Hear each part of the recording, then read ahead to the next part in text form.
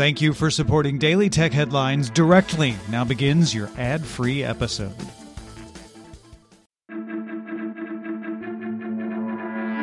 These are the Daily Tech Headlines for Wednesday, August 11th, 2021. I'm Rich Straffolino.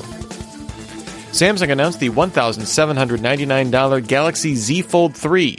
It includes 2021 Android flagship specs with interior and exterior 120Hz screens, a promised 80% stronger protective film on the folding screen, a 10% stronger hinge, IPX8 water resistance, S Pen support, and a 4-megapixel under-display selfie camera. The company also announced the $999 Z Flip 3, the one that unfolds like a flip phone, which gets a 30% stronger screen protection film, a 120Hz primary screen, and a 4 times larger exterior display compared to the original Flip. Both ship August 27th.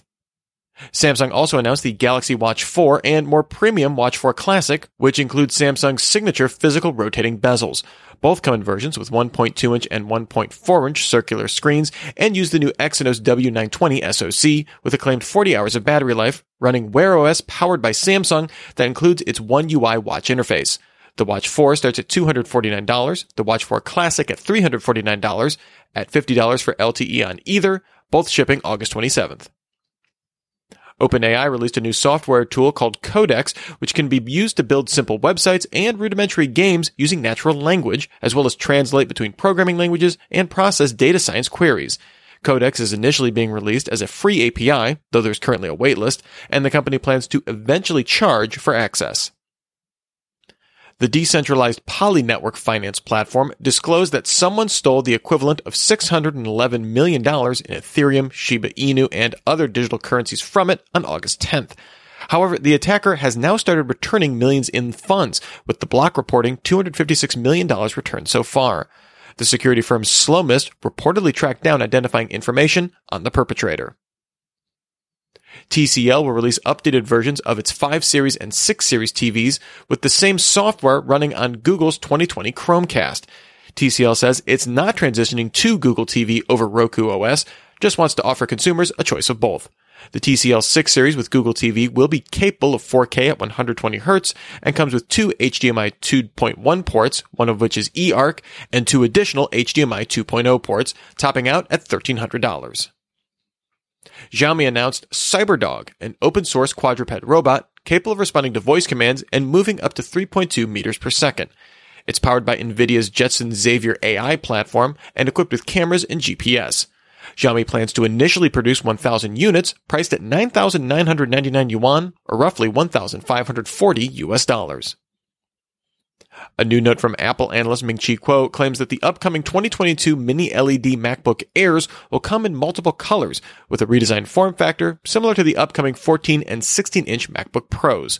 Kuo still expects these devices to ship in mid-2022.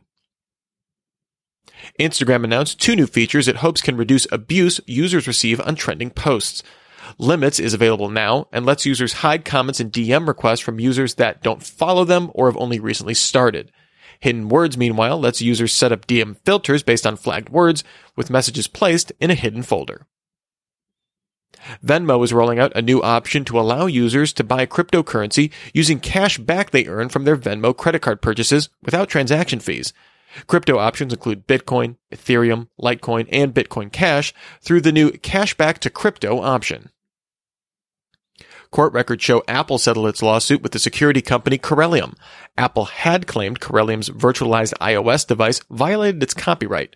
Terms of the deal were not disclosed, but Corellium did confirm its virtualized iOS offering will remain available. Facebook open-sourced the software and hardware designs for its PCI Express time cards with the Open Compute project. These cards help massive data centers synchronize extremely precise time using atomic clocks and navigation satellites. The cards can be built for as little as $300.